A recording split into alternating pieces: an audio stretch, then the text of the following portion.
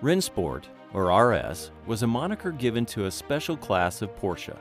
It started with the 550A RS Spyder, then eventually made its way to the 1957 718 RSK, then various 718s of the very early 1960s, those legendary hill climbers. There are RS models like the 991 GT3 RS, and most recently, the 2022 718 GT4 RS that boggles the mind and quickens the pulse. But possibly the granddaddy of them all, and arguably one of the most collectible Porsches of all time, is none other than the Ducktail 911 Carrera RS 2.7 of 1973. Welcome to Porsche, Never Substituted. I'm your host, Will Veach, and today's episode is about the first Rennsport version of the 911. You can't talk about the 1973 911 Carrera RS without first talking about the success of the 917 in racing. The 917, as well documented, ran roughshod over the field from 1969 through 1973. Well, let me clarify. 1969 wasn't a great year for the 917, but 1970, on the other hand, saw the emergence of the race car and its dominance would begin. The 917 triumphed to such a degree in the Can-Am races that the series was modified and eventually dropped. But one thing stood out to Porsche during these years of racing, and this was the fact that the 917, while great for Porsche advertising, was not a car a daily driver could purchase. Ernst Fuhrman, who we talked about in a previous episode and who took over as chairman, said of Can-Am, quote, "That was a very interesting adventure, but one cannot constantly play on so many pianos. Now we are going to stay closer to production cars," close quote. In other words, the racing program was too costly and needed to be de-escalated. As much as Porsche loved racing and winning, the cost of the 917 was just too great, and after Ferdinand Piëch left Porsche for VW, it was decided that creating a new engine for the 3-liter class Group 5 would just be cost prohibitive. Fuhrman was all for racing, and he said that, quote, "Racing is good for every car," close quote. That said, he also believed that Rennsport would help the 911 stay at the top of the Porsche line for at least a few more years into the 80s. Essentially, the end of an era for the 917 ushered in the genesis of the 911 RS. By May of 1972, real work on the 911 for racing began, and in June, a modified 2.7-liter prototype raced at the Österreichring. I probably butchered that, but it was worth a shot. That car finished a respectable 10th, losing only to open 2-seater race cars. So how did they go about getting the 911 to be more competitive as a GT racer? Well, first and foremost, they asked Norbert Singer to be in charge of the project.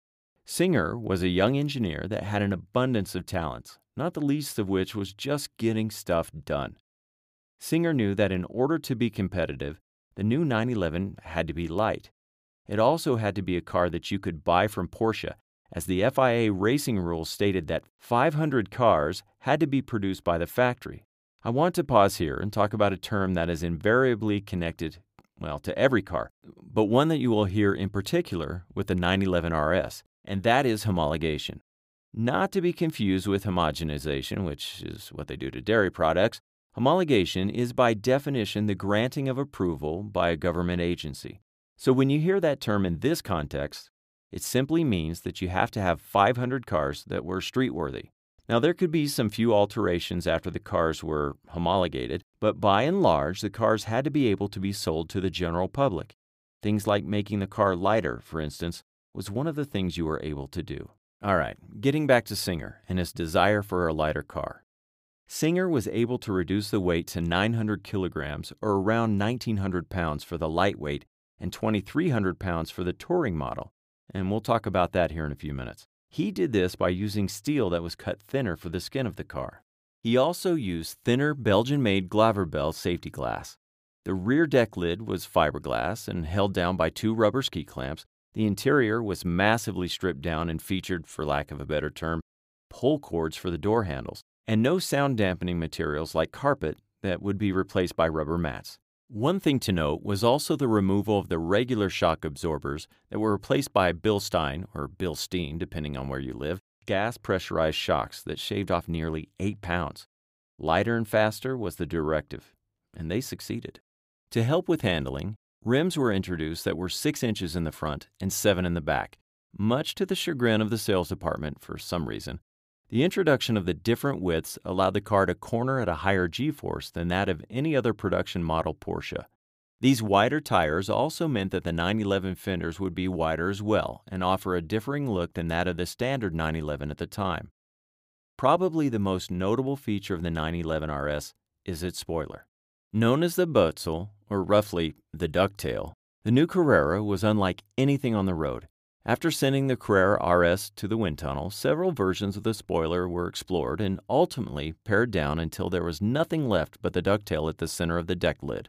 The result was a better drag coefficient and an improvement on the top speed.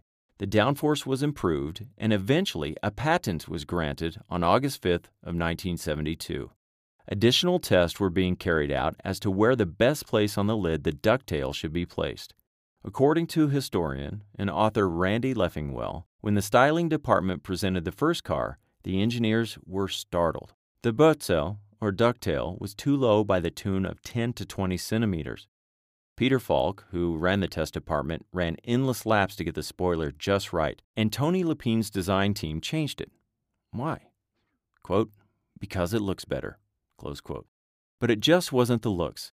It also added the benefit of having better rear visibility, as well as increased airflow to the engine compartment, which in turn decreased oil temperature. So, win-win. One thing that is easily overlooked is the name Carrera. Well, we're used to it now, but when the RS 2.7 was being considered, the Carrera name had been used for cars that were on the more exotic side, like that of the 904 Carrera GTS. The Carrera moniker hadn't been used in nearly 10 years and had perfect timing for the new RS model. With its bold negative Carrera graphic on the side available in red, blue, or green striping, it is easy to tell what the car is. One of the favorite features of the RS is the Porsche name boldly positioned at the base of the ducktail. But would the car sell? Carl Ludvigsen, in Porsche Excellence Was Expected, notes that the sales department of Porsche in 1972 was not too pleased in having to try to sell the new Carrera. Remember, 500 cars had to be production-worthy, and Porsche needed buyers for those cars. Added to the stress was that the new 2.7-liter motor was not yet approved in the United States, which was the largest market for Porsche, although the cars would make it over to the U.S. for those weekend racers and eventually be allowed to be sold. Now this is the part that kills me. The 1973 911 Carrera RS was listed at just above $11,000, which was only a few $100s more than the then-current 911S. The costs were lowered to have a more broad appeal for the prospective buyers. These are one of those times that you wish you had a time machine, but we'll talk about the price tag a little bit later. One thing that almost derailed the production of the 911 was its famous ducktail, believe it or not. Evidently, the German government refused to approve the new car due to the fact that cars were not allowed to have sharp edges or corners. Porsche bypassed the total approval process by going to the local office in Stuttgart and getting each car approved individually rather than en masse. The only caveat was that the amount of cars processed locally could not exceed more than 1,000. No worries there, as Porsche was only building 500 models. Randy Leffingwell describes it this way, quote, "The first 500 cars were all assembled as lightweights. When each car reached point 8 on the assembly line, with all necessary pieces in the car so it would function fully, but not yet ready for customer delivery, it was taken to the Zuffenhausen town scale. There, each car was weighed and certified. The cars then were returned to the factory and split off either for final inspection or returned to assembly to fit the customer options." Close quote.